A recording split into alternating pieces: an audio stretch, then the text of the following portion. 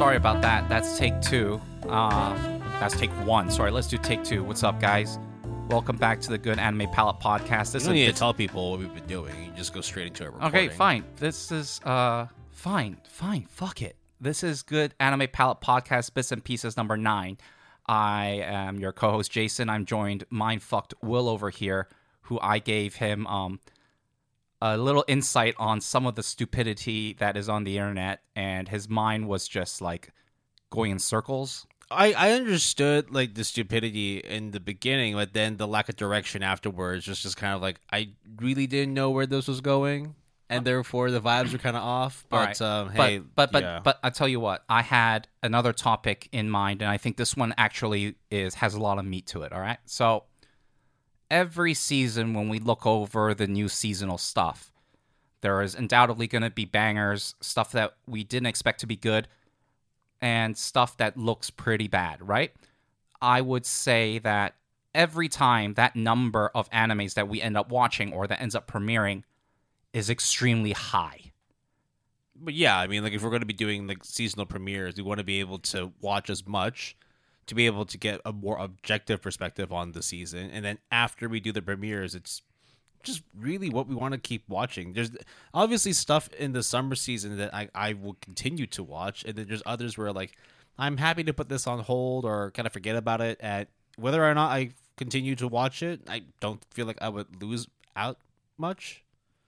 And I would say the number of animes that premieres that from beginning to end for each season is around like 40 to 60, right? Yeah. And we have received news constantly. We don't report on all of them, but where Studio ABC gets shut down, Studio ABC gets overworked, animators get underpaid, overworked, mangakas take health hiatus, right? Then you add in the fact that now, with the merger for Crunchyroll and Funimation, I seem to now really see the oversaturation and accessibility of anime has only increased over, like, I don't know, the past, like, 5 to 10 years, right? And now it is starting to get to the point where, is it really that good to have that much oversaturation? We always talk about, like, who would watch this show? Is there really an audience for it? Why is there a second season when this isn't even a blip on our radar, right?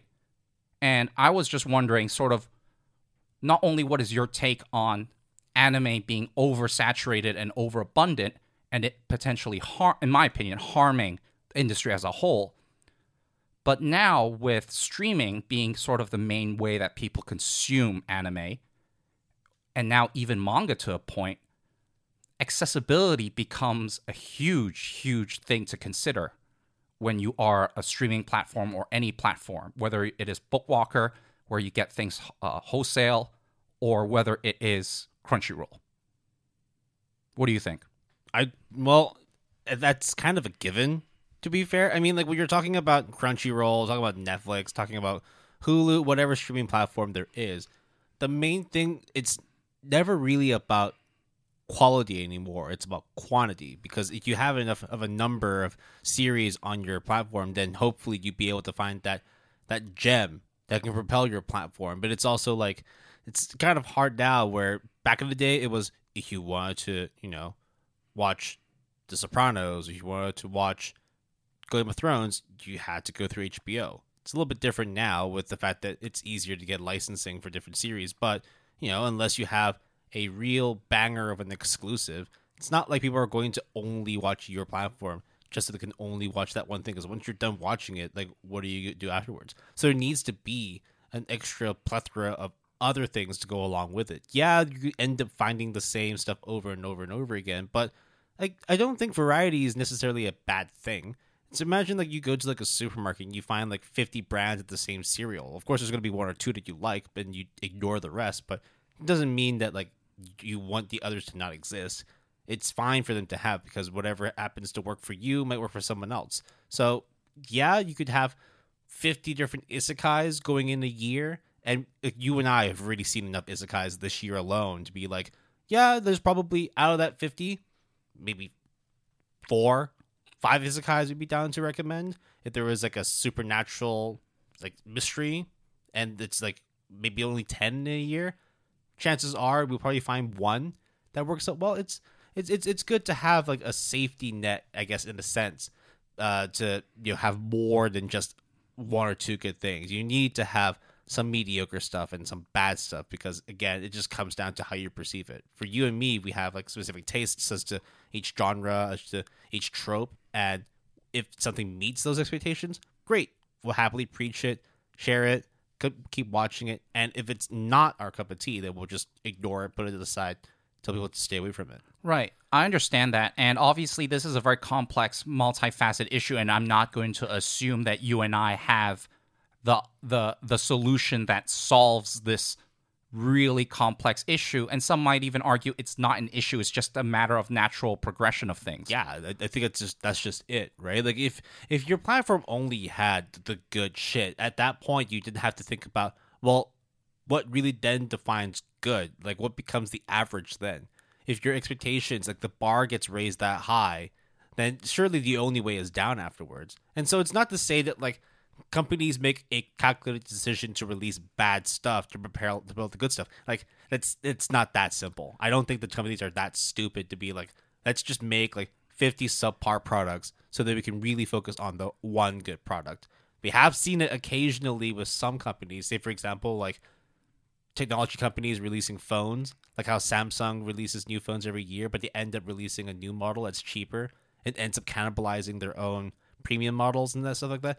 Yeah, sometimes there are mistakes that happen like that, but generally I feel that it's just you want to be able to push content. That's what the whole point in having these streaming platforms are as well. It's for the access of content, and if you don't have enough of it, then it just doesn't really warrant the asking price of the subscription fees. Right, so it's not necessarily the problem of having good stuff, it's just having stuff so then you stay on the platform and unsubscribe and don't unsubscribe. You're talking real loud, by the way. Sorry. So, yeah.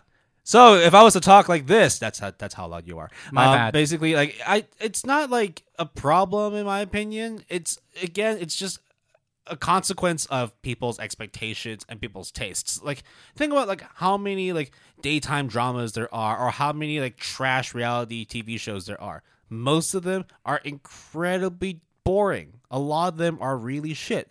But they're also some of the most viewed TV series of all time. Like whenever people talk about Love Island or talk about some soap that's happening in the daytime or talking about Selling Sunset or, Bling Empire, if you really, really look into it, the scripts are shit. It's not like all that interesting, but there's enough there for people to latch onto and make it popular. And then people will just, talk to the end of the world about it. So sometimes it's not like a simple thing as to have quote unquote good stuff. It's just having stuff. And if enough people talk about it, like it, subscribe to it, I don't see like why it wouldn't be a good business decision. In the end, like these platforms aren't really there to showcase the best of media, the best of entertainment. In the end, their business is just to make money. Right. And I think we are now at the point where there are not only Netflix that came on the scene relatively within the past like 10, 15 years. I think it used to be pretty much Crunchyroll, right? And then Funimation. Like these were the... You're talking about specifically anime, right? Yeah, anime at this point, right? It's just these two. Then now they merged, and then Netflix obviously came somewhere in between. And now Netflix anime is a thing, whether or not that's a good or bad thing. It's a thing nonetheless, right? But I think recently, even within the past, like the existence of this podcast, you have realized, and I've realized that all of a sudden Disney is like, yo, Time Machine Blues? Yo. I mean, Summertime Render is on Summertime Disney+. Render on Disney+. Oh, this is on Amazon Prime now. Or, hey, Hulu. Or High Dive is picking up. High Dive with Sentai, right? And I remember watching Teasing Master Takagi-san and it being a very good show, but extremely inaccessible as the user, as the consumer. Because the first season is only on Crunchyroll. Is it? Yeah. No, the first season... What Takagi-san? Yeah, Takagi-san. Season 1 on Crunchyroll, Season 2 on Netflix, Season 3 on High Dive. Right. And how is it possible for the majority of people to consume it with all three services? That's just really difficult. Not everyone is like us to be that invested. That therein lies, like, I guess the main issue that we should get into. And it's in the end, like, the business decisions supersede anything else. Oh, no, I understand So, that. like, that's why it's, like, for them, like, whoever is, like, holding the licenses for Takagi-san, hey, props to you for being able to negotiate 3 separate contracts with these 3 monoliths of anime streaming, or just streaming in general. But I also understand that, like, it comes at the detriment of the customers, because then, like, if you were to be, like, a huge Takagi fan and you wanted to watch everything, that would require 3 separate subscriptions. Or you go into illegal means, which in the end, like, that's a whole different thing, right? Yeah. And so I don't really want to touch on that much, right? Yeah. But it is But a it reality. Is, but it is a byproduct of the access that we get to certain things. Like back in the day when, like, music streaming was a thing, people didn't want to pay for subscriptions. People didn't want to buy CDs, so they had to use other, illegal means to be able to access it. I think there's just, in the end now, it's like the power of consumption is the thing that really dictates how businesses run their model. And therefore, if it means that they're going to be able to inflate their platform with enough content so that people would subscribe and only subscribe to it, perfect. If they're just another subscription amongst others that family households use, even better. It just means that no matter what, there's always money coming in. And so therefore, it's like, I don't think that necessarily like Crunchyroll or Netflix or High Dive are missing a beat in which they're not having like that extra season of Takagi-san. They're not exclusively holding on to it. In the end, like, they'll know that, hey, if people do care enough about it and they have all 3 subscriptions, doesn't matter to me. Doesn't matter to us at all. As long as they're paying the subscription fee, that's good. I get my $7 a month, whatever it may be for whichever platform you use. But I do also see where it's, like when you continuously inflate your platform with all this really mediocre shit, then it comes to the point where, are you really getting value out of the money you put into this platform? Yeah. You really, like, for the $7.99 or for however much you pay for your Netflix or your not your Amazon, your Disney Plus or whatever. It's like, once you've consumed all the stuff you need to, like, what else is there beyond just having a Netflix subscription? I think recently on my Netflix coming soon, Naruto is coming soon, and I was just like, what? Okay, yeah, they're bringing back the license again. Yeah, so these things are obviously not set in stone. Like, things like could be an exclusive or could be like a timed exclusive, right? There's all these like in between areas, but I mean, there was a period when like Friends and Seinfeld were getting off of Netflix, as well as The Office. Not Seinfeld. The Office and Friends. And during the last 2 months, after they made the announcement that the contracts were not going to be renewed, like, viewership just skyrocketed. And I get why, because the fandom for those series is incredibly high. But in the same way where it's like, if, for example, Naruto was to, after like a 5-year run, it's not going to be on Netflix anymore. I would assume that people will watch it all over again. I would assume so. But it's also, when I remember seeing Netflix anime, at the time it was Fullmetal Alchemist, Hunter x Hunter, Bleach, One Piece, Naruto. So all the shonen jumps. The typical like shonen classics. And it's like wonderful. It's cool to have anime on there. Problem is, I watched every single fucking one of them. And so, like, especially with Netflix not being anime centric, but definitely trying to pump out more content for the anime group, the anime circle, it's hard for them to really gauge what the quote unquote average Netflix user is, because how many of them are watching movies on Netflix? How many of them are watching daytime TV or like trash like reality TV? How many of them are actually just using Netflix exclusively to watch anime? Like, I'm sure they have all the metrics. They definitely did, because that's the whole point. Someone crunched the numbers or did something for sure. Yeah. Yeah. And like for sure, like it's the same way with Crunchyroll too, knowing what anime to license or what originals to get for the platform. That's in the end, like, they have to make those calculated decisions, because even I said, right, it's all business driven, but they still need to be able to push out a good product. And so we've gotten to a point where I keep looking at the Netflix catalog, especially for anime. I do watch occasional like live action stuff, not the K-dramas though. I don't really care about them anymore. But it's like when it comes to anime, like I've pretty much watched everything there is on there. And then the stuff that is there that I haven't watched, I'm not interested in it.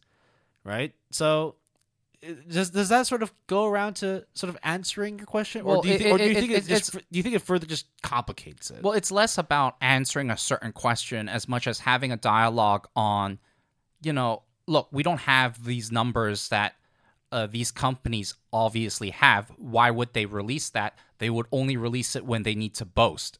I mean, Netflix did that with like, hey, how many people actually watched quote unquote anime in the past year of our subscriber base? We reported on that before. Well, let's move away from Netflix and actually onto Crunchyroll then. Right. Because okay. Crunchyroll being like the main guy, the main girl out there who has all the anime, has all the like wonderful new releases, all the simulcasting, occasional originals as well.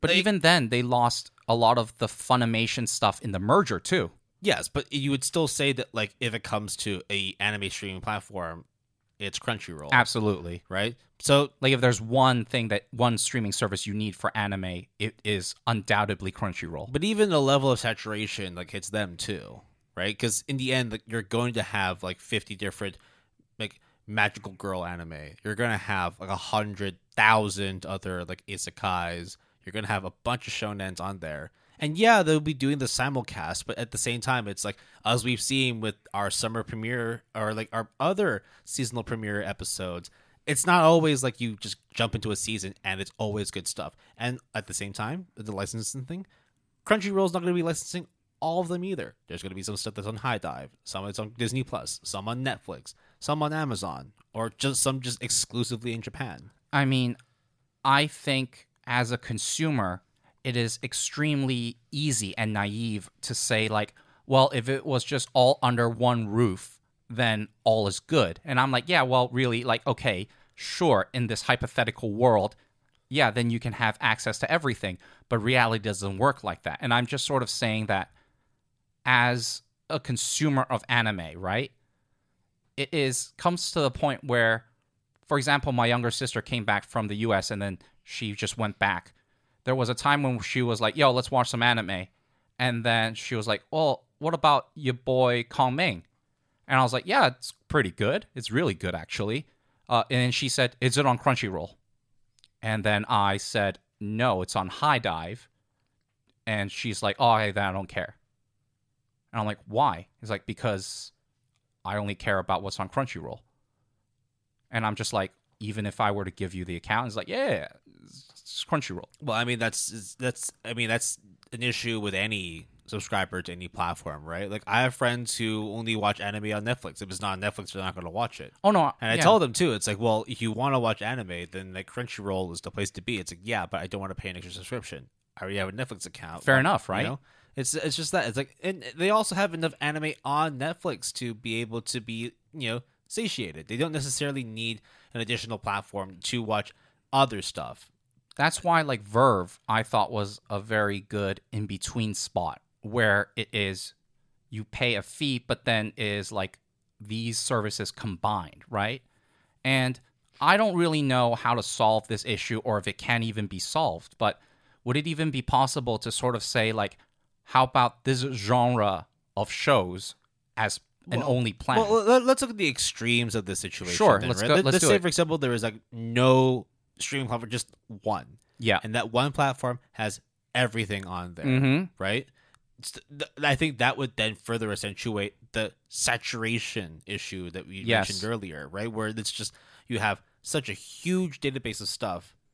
How are you going to go around watching them? And then at the same time, it's like, if everything on there, if all the stuff is on there and you've already watched all the good stuff, what do consumers have as an alternative? On the other end, let's say that you have like the same studios, right? You have Netflix, Hulu, and Amazon Prime, Amazon Prime Video. I mean, then you have High Dive, Crunchyroll, so on and so forth. And every platform has their own set of series. We're talking specifically anime. Right? It'll just get really confusing if you do like movies and live action stuff. Yeah, let's not. If it's just anime. So, for example, like Amazon Prime gets Naruto, right? Disney Plus gets Bleach. Crunchyroll gets like One Piece. It's almost like a draft. It's like let's say like Right. they all have their own specific roster, no crossovers whatsoever. Do you think that there's enough of a push for this kind of situation where an anime fan would subscribe to every platform? No, I don't think that is a very feasible decision. I mean, I'm sure there are people who will do that, right? And for those people, I'm like, good for you. Like, honestly, like you have the ability to go to all these platforms. But you're paying almost $70 to $100 a month just to be able to watch everything. Exactly. Right? It's like that, like the currency of the human beings is what? Time, energy, and money.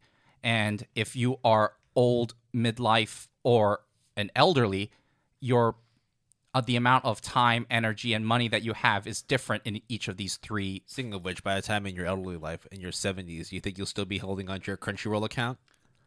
Or do you think Crunchyroll will still exist at that point? You know what it would be? It would be It'll directly be- in my like. Crunchyroll will be merged with someone else, right? It'll be a Crunchy Netflix. Oh no, I don't even want to imagine Crunchy that. Flicks. That would actually be terrible if that ever happened. Because then, like, who would do the This Crunch Flicks. So here's the thing, because we already have issues with Netflix and their subtitle quality. Yeah. And Crunchyroll's not that great either. So when you merge the two together, then you have no subtitles. Right. And I mean, like, look, I mean, this goes into a more like specific thing where people who we know who only have Netflix because that's just the way it is for them, and they're not willing to pay for Crunchyroll, very fine and fine. You have every right to do that, right? But then when I go like, well, the subtitles is bad, and they're like, yeah, but it's not that bad to the point where I need to worry about it, or I got the overall gist, right? And it is really a different viewpoint that we have that others either don't care or don't mind. And sometimes I feel really conflicted because on one hand, I want to be as comprehensive as possible, but on the other hand, it's impossible to satiate the needs and requirements of every single person that would listen to this podcast. I mean, we've had issues of, well, are our listeners newcomers to anime and manga, or are they literally veterans that knows every trope, meme, and reference that we make, and they'll just get it right away, or it'll just fly over their heads? And it's just something that I have always been at the back of my mind. It's like, well, is the merger a good thing for Crunchyroll and Funimation? I guess, maybe, not really, I don't know.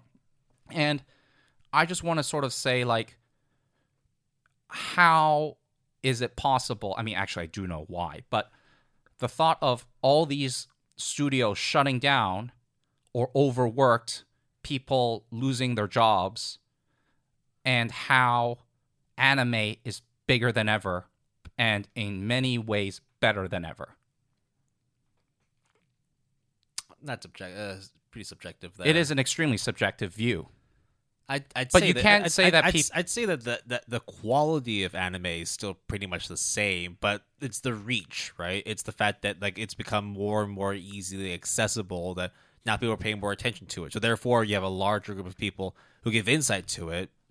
You're hearing more voices, more opinions, and inevitably more reviews. The one thing I did want to pose though, right? So Danmachi, right? The anime that's doing season is 4 it hard to pick up girls in a dungeon, something like that? Yeah. So the first 3 seasons were on Crunchyroll, right? I think so. And did it end up not getting renewed on Crunchyroll, and therefore it's on High Dive now? You see, that's the question. Okay, first of all, yes, it's on High Dive for season 4. I don't know if it's actually also being on Crunchyroll too. I just remember there was a series that was previously on Netflix or Crunchyroll, and then it did not get renewed for those platforms, and instead High Dive picked up the license and continued the syndication of it. I think that's like sort of one thing. It's not so much like talking about from the streaming platform perspective, but from the studios and the people who hold the IPs. Like when you are in a situation where your product is no longer on a dedicated platform that you know is like known for just pure anime or pure live action or whatever it may be, and then you go into like a smaller platform or a platform where like let's be real, like there's not nearly as many people who have High Dive as opposed to having Crunchyroll. Yeah. First of all, I checked on Crunchyroll's lineup. They do not have Danmachi. So there you go. So then the license expired with Crunchyroll, and then afterwards, then it got renewed, picked up by High Dive. Right. So in effect, then, like, do you think that would have any effect on the fandom, or at least like 100%? Right? I think it will. You know, because you're subscribing to like a smaller fan base that have High Dive accounts compared to people who have Crunchyroll accounts. I mean, it's very simple. I think the majority of them, well, I guess I won't watch season 4 then. That's literally the way. Just like my sister's like, it's not on Crunchyroll then, or not on Netflix, then I'm not going to watch it. Like, is there enough of a push for people to be like, you know what? Maybe it is time for me to get a High Dive account. Maybe for some people, for sure. But I mean, I guess if you want to watch Takagi-san season 3 as well, right?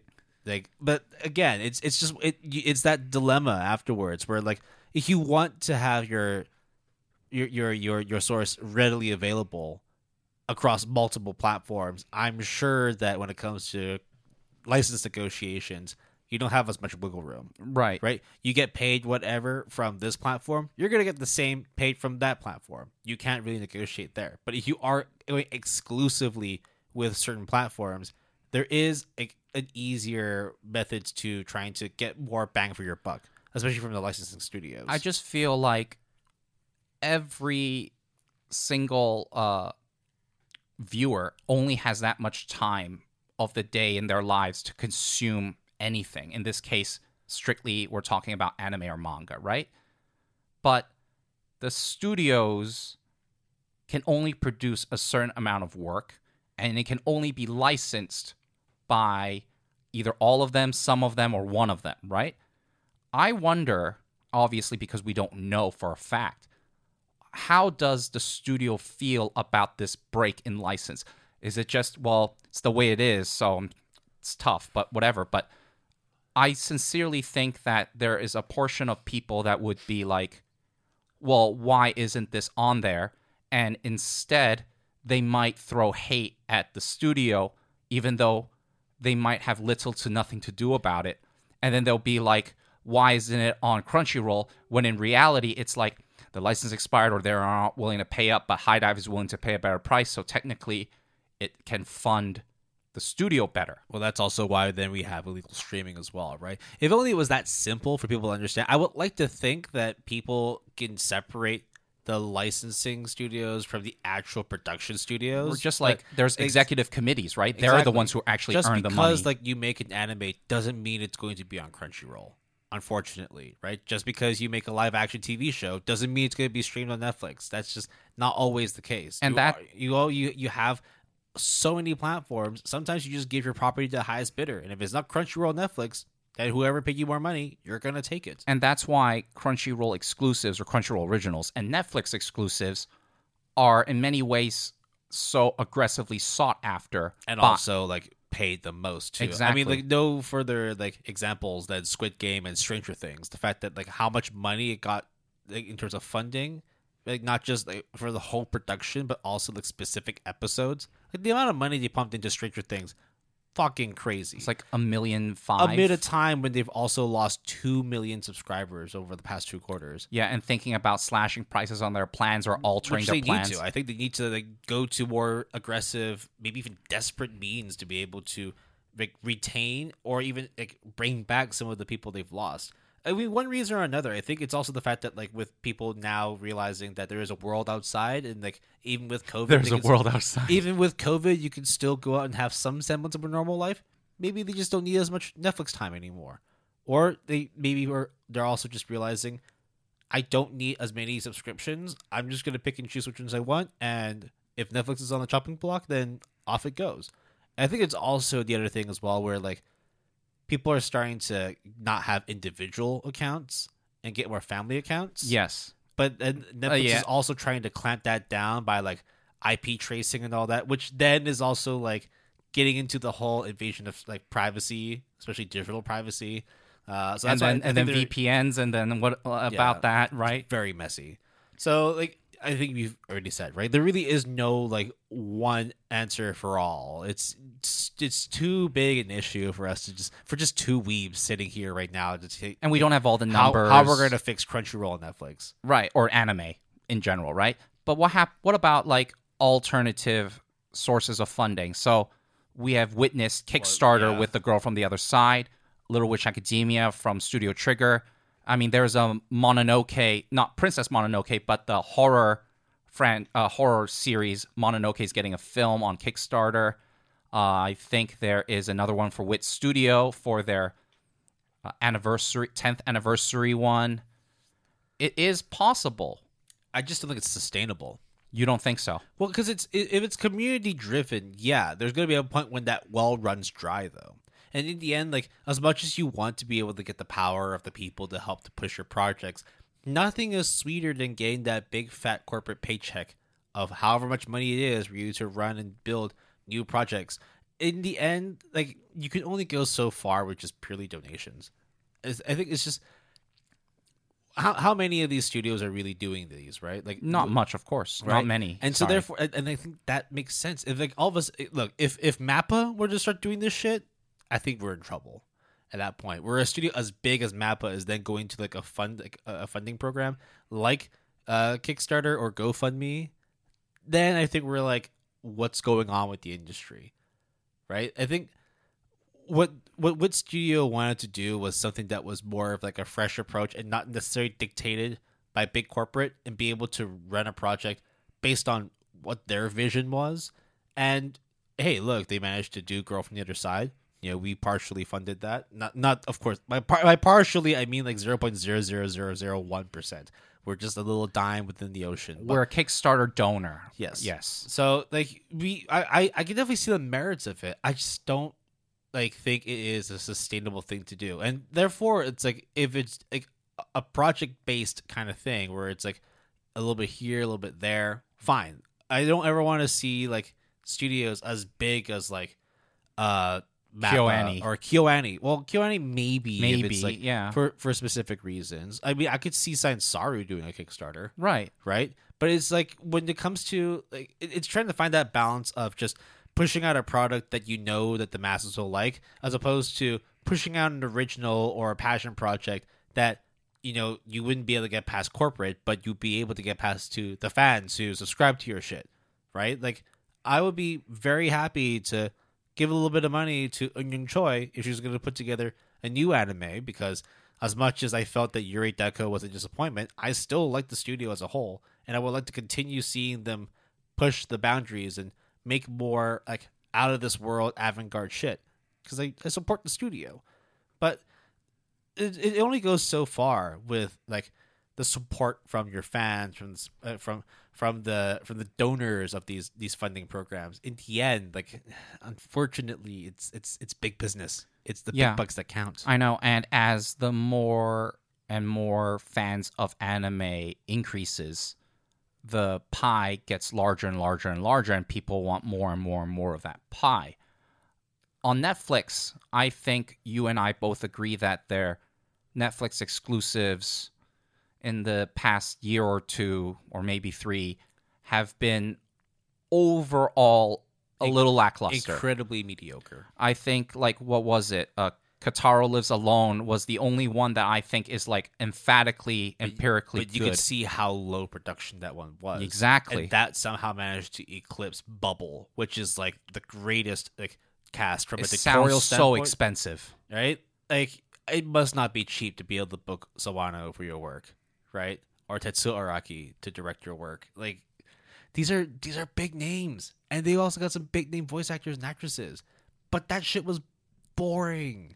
But you know what I think Netflix has done recently that I think from the anime front that they're very smart in, at least, is getting the license, not as a Netflix exclusive. Or maybe they get the license to premiere it worldwide and then tack on the Netflix exclusive logo. So, for example, Uncle Isekai right now is mainly, or if not only, available on Netflix.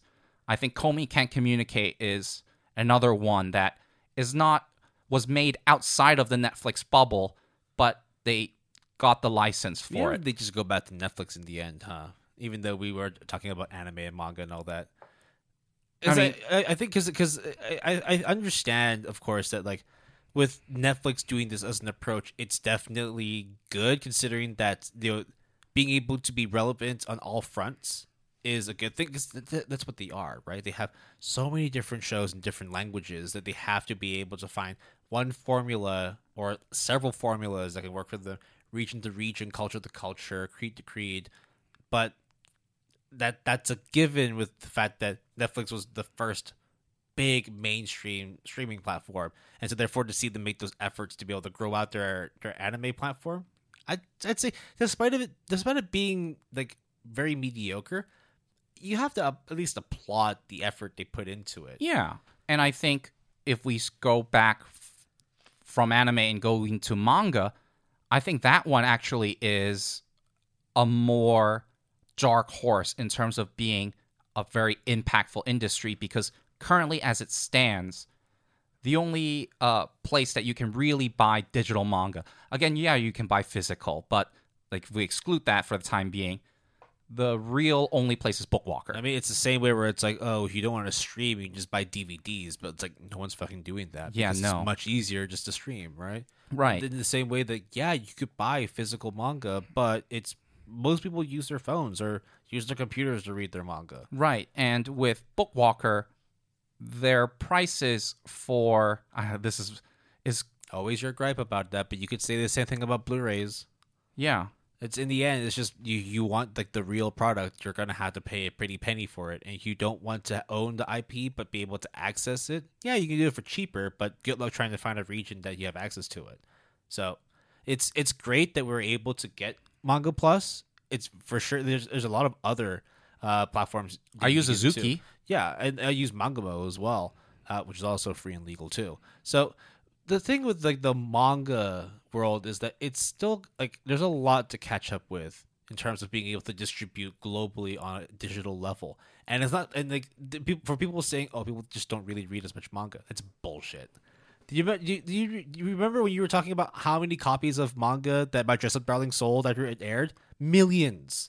Yeah. Millions of people are still reading this shit. There's no way that people aren't reading manga. In fact, manga is popular more than ever. And it's because of the fact that the anime is coming out and being able to propel it. So you want to tell me that like no one's reading manga? No. Do you know how manga many sales are still high as shit every year? Do you know how many times I personally have seen news stories of Chainsaw Man and Demon Slayer is on the New York Times bestseller list of all types of books, not just graphic novels and manga. Real loud. Sorry, I'm just excited about talking about manga, right? Yeah, I think you might have to adjust my volume for this cool. bits and pieces. It's cool. No, we don't report on it because it's old news, but we do see it all the time, right? The fact that Chainsaw Man even now has transitioned to a digital platform shows Viz Media's not only acceptance, it's their change in strategy. Yeah. Just trying to be able to maximize what they can get out of this property. It's not just down to here's a platform that we have manga you can buy, and here is a manga that was made by our publication. Check it out. No, it's also now it's like, oh, we know we got some good stuff. We're gonna be able to get it to you, but it's like you're gonna have to use this platform to do it. And one, it's good for Fujimoto because he gets much more transparency, and it's good for us because we get to access it for free, or we pay for it because you can buy digital copies of it. In the end, I think that the problems when it comes to the distribution of digital manga, that's something that the Manga Plus, Jump Plus platforms only came out in the last 4 years, and only properly started getting stuff on there 2 years ago, I would say. And that was when like you could start reading Chainsaw Man. I think around that time, that was like I think Spy X Family, that too, Kaiju number 8, I think, and also now Mashal as well, right? So there's definitely like an avenue for people to like want to yearn for more manga, and it's not just anime. I think now it's the reason why there's probably going to be more and more people reading manga is because, hey, spoiler alert, sometimes anime can be pretty mid. Sometimes the animes that come out outside of your typical sequels, it can be kind of dry. And so therefore, like you usually do, you just try and find a deep dive into the manga world and see, well, if there's nothing that's good right now, what can I expect from the Jump lineup that could potentially become a good anime series? That's where Chainsaw Man came out. I mean, that's where Mashal and Spy X Family came out. Yeah, that's where Call of the Night what was the other couple of ones? Blue Lock that I saw, Blue Period. I'm trying to see if there's another Blue something, but there isn't. There's a lot of these mangas, like even Dress Up Darling, where I read it and I was like, this has the potential to be a really good anime, and some ended up being very good, some not so good, right? So I guess sort of to round it all up, if you could be a prophet, Will, which direction do you see the future of anime and manga in like the next year or two, or even like 5 That's years? it. I would say like in 5 years. 5 years. I would say the next year or two it would just be the same. Same. It Yeah, would it just should be. be. It Yeah. would just be people trying to find ways to retain their their subscriptions, be able to get more people to join. You would just find more exclusives showing up. In the end, though, I think like if you were to look beyond the 2 years and go like 5 years Or maybe 8, even 10 yeah, years, right? Exactly. Yeah. You're going to see another M&A. You're going to see another company get merged or acquired, because that's just how business works. You want to elevate your own business. Sometimes you just got to buy out the competition. So I would not be surprised if there is ever any discussions between, say, for example, like Hulu and Netflix, or Disney Plus absorbs High Dive, something like that. I think that's I can guarantee you that in 5 years' time there will be another acquisition, and it would be Disney involved, yeah. right?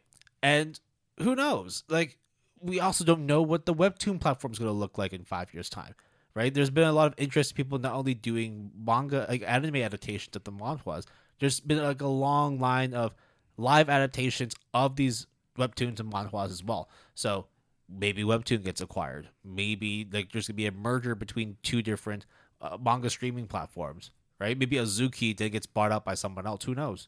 I would wager though that an acquisition is gonna come in 5 years' time, another big one, and not just like a small sort of like, oh, we're gonna partner up together and then we're going to put our catalogs. No, it's gonna be as big as like Sony, Funimation, Crunchyroll, Warner Bros. It's gonna be Warner Media. It's gonna be that big. And I think that it will probably happen. Yeah, 5 years. I would say it happen in 5 years. Okay. As for manga, on the other hand, like I think that we're still very much in the infancy of manga and Jump Plus. I think that Azuki only really came up like within the last year. It's very young. It's not like there's that much on there. I think that's the more interesting area, because you never know with manga, because I didn't anticipate that anime would be this prevalent this fast. I knew like more people are going to adopt it over time, but the fact that Crunchyroll got bought and the fact that it merged with Funimation, to me, is such an earth-shattering news that I did not realize that over 8 to 10 years ago, I was watching this on this. I was watching Crunchyroll anime on there, and it was just this sort of whatever website that I've never heard of. That I'm like, oh, it just got ads. Okay, right. And then all of a sudden today, you cannot say anime streaming without mentioning Crunchyroll at all.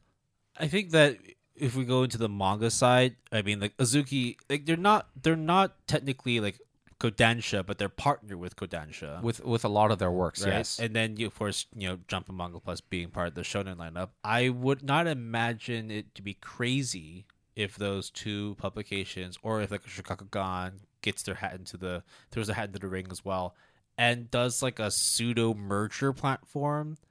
Because it has happened before. The fact that it's like you have like all these different studios, and none of them are ever exclusive to producing a certain publications like anime. They're never manga, right? They're never just like, oh, you guys are only ever going to do Jump stuff. You're only ever going to do stuff that is licensed by Kodansha. You're never only ever going to do Shakugan stuff. No. Manga is a little bit more, anime is a little more freeform. But manga, however, though, it's like you're never going to see other, as you know, is Attack on Titan's not on Jump Plus, right? Because it's Kodansha. Or did they get the licenses? To my knowledge, it is on Crunchyroll Manga of all places. Yeah. So you see One Punch Man on Jump Plus for sure, right? You'll see Naruto, you see Bleach and all that, but you're not going to see Blue Lock. No. right? And you're not going to see Mashal on Azuki. But if you were to try and find some sort of aggregate platform, Like Verve equivalent? I wouldn't imagine. I would imagine that like the likes of Shogakukan and Kodansha and Shonen WSJ would essentially Shueisha more like actually create some sort of all-encompassing platform. It depends on how they choose to divvy up the stocks and like the actual like equity within the company. But it has happened. It has happened before. So let's see. It's a little less clear on how manga will go because it's still very much like, will print survive? Will digital take over? How successful will manga really be in the future? Will people actually stop reading and just watch more stuff? It's a little less clear. It's what's more clear is that anime is going to be here to stay. It just depends on what platforms are going to exist or get merged as time goes by. And I think that is the end of our discussion for now on the current state. It's never going to end, really. It's not going to end. Of course, it's not. But we will see maybe as like a time capsule thing, maybe a year or two down the road, how much has changed or nothing has changed at all, or could we see sort of future changes incoming? Just we'll date back to this episode when the new merger comes up or when a new manga platform comes up. It's going to happen. It absolutely will happen.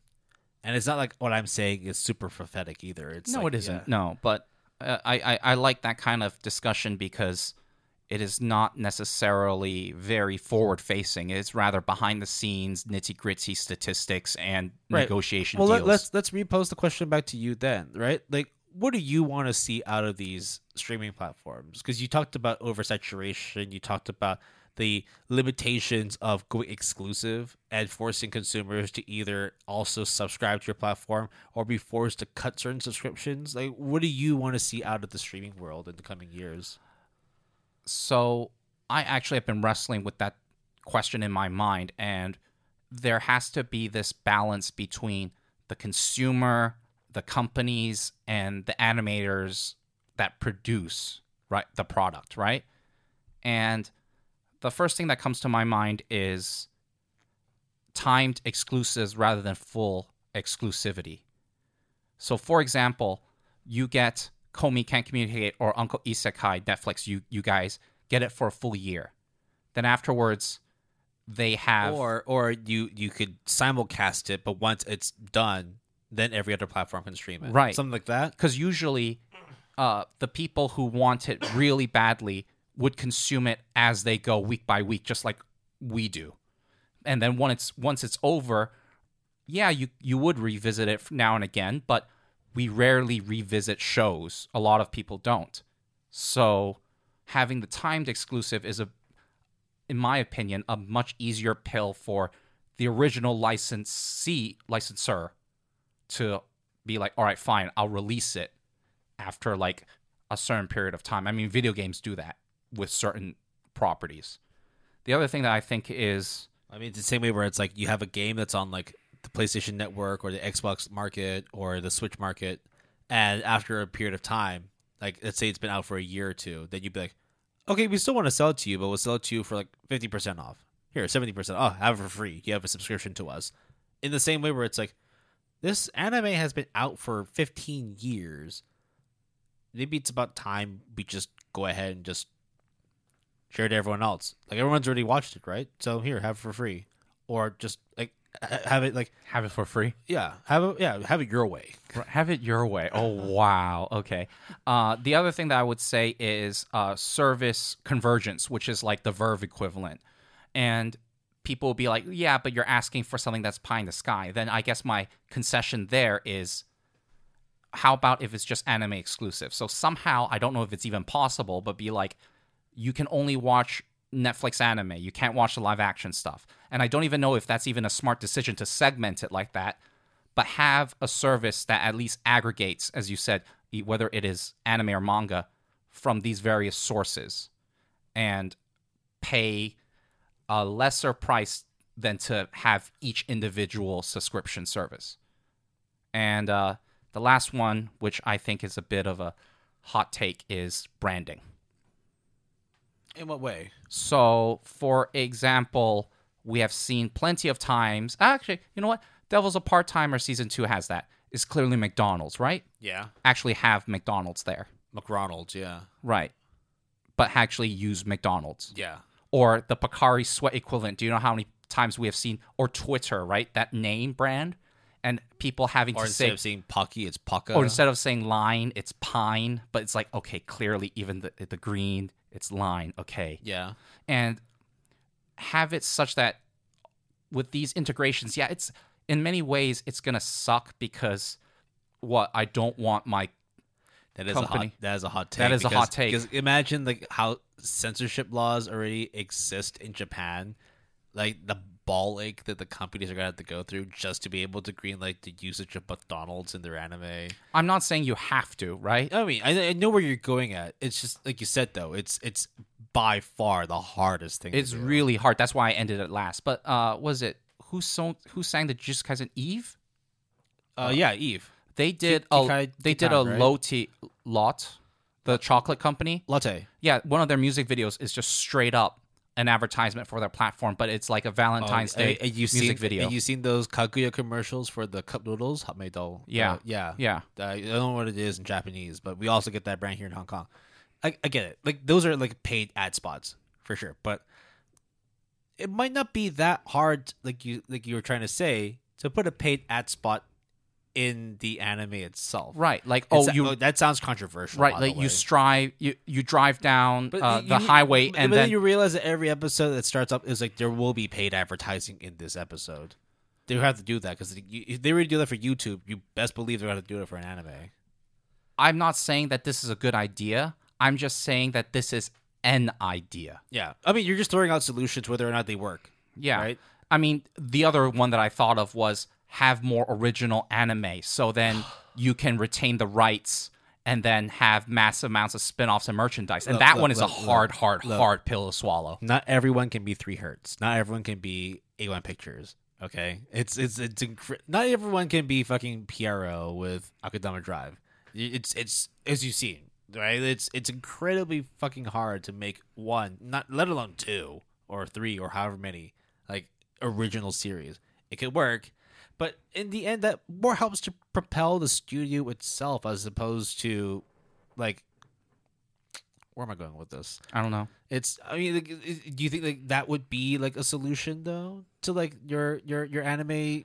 It could be a combination of a lot of different ideas and, corporate sponsorship being a small portion, if any. Yeah. Right.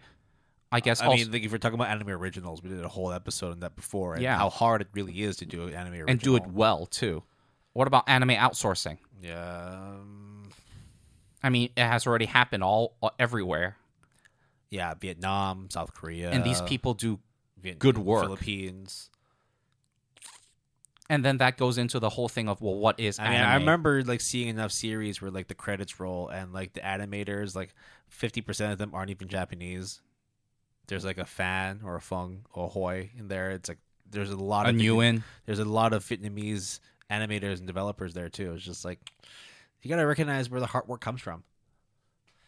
So I guess that's maybe just like our foresight into what anime will look like in the future. It again, we could be completely off the mark, but I don't think it's that crazy that we're going to see more originals. I don't think it's that crazy that we're going to see another merger or acquisition happening in the future. Yeah, and stay tuned 2 years in the future when Will and I have this exact same conversation, but instead of anime and manga is light novels and visual novels. You're not okay. Well, Oh, yeah. Yeah, I knew it. So that is the end of our Bits and Pieces number 9. You can always reach us through our email, jpal@gmail.com, JPALETTE, our handle @palettegood on Twitter, and our website, www.goodanimepalet.com, all one word. Our intro music is Relaxation Station by Magnus Ringblom, and our outro music is Golden Rules by Luax. Our royalty-free music was provided by Epidemic Sound. If you're interested, you can sign up using our referral link in the show description to get 10% off in the first 12 months and the first 30 days of subscription for free. Terms and conditions apply. this is one of the heaviest BPs we've done in a while. I think like And this was my backup. I wasn't expecting it to be this heavy, but then when you pose the question of what do you see is the future of streaming for anime and manga, like that's wow. You ready to open up Pandora's box? Yeah, that's why I went with the first take, and then I realized how shitty the that thing was. Is, though, at least like with this, there's structure and there's direction with this. Like I know like how to answer it because it's not that crazy to talk about like what the future of anime streaming will be, like what it means to be able to access manga digitally. Whereas like the previous topic that we wanted to air, maybe we'll air sometime in the future if we do record it again. It's going to require just a tad bit of research, just a little bit, because damn, I was so fucking lost when you were going. Yeah, we're not going to revisit that issue ever again. But it was pretty funny when I saw your face. Kind of, it was painful. It was super painful, wasn't it? All right. Well, thanks very much, y'all, for listening to this. Hey, look, like if you ever want to talk about like how painful it is for you to choose between using High Dive, Crunchyroll, Netflix, Disney Plus, Hulu, Amazon Prime, or whatever platform you use to watch your anime and your, I suppose, live actions, drop us a note. We also want to hear your complaints and the struggles that you have to go through to be able to access that good old anime. Because even though we've got a fuck ton of subscriptions ourselves, we can't watch everything because Japan holds some of the good stuff too. Yeah, and if you want to sort of, like uncensored Harem's Labyrinth, wink wink, the labs, uncensored. Well, I don't know if I really want to watch Uncensored World and Harem because that's already still a bad show, even with the tits and ass. Yeah, it is. All right. So yeah, stay tuned for other bits and pieces where we mince words and talk shit about the industry and pretend we know more than we do. I would say that we do know a fair amount, but like again, don't take this for like actual advice. This is just for purely entertainment purposes and speculative. Exactly. Like if Crunchyroll calls me and says, "Do you think we're gonna get fucking acquired again?" It's like, no, I'm totally not saying that. I'm saying that it's a possibility. What happens if Crunchyroll calls us and is like, "Yo, Will, Jason, you make some pretty interesting takes. How would you feel if you will be our VP of marketing?" They come to us and say, "We heard what you said. Here's $10 million. Never say it again." It's like, okay, all right. Well, actually, you won't hear it because we will never say it again. Crunchyroll is a great company. We are robots. All right. Okay.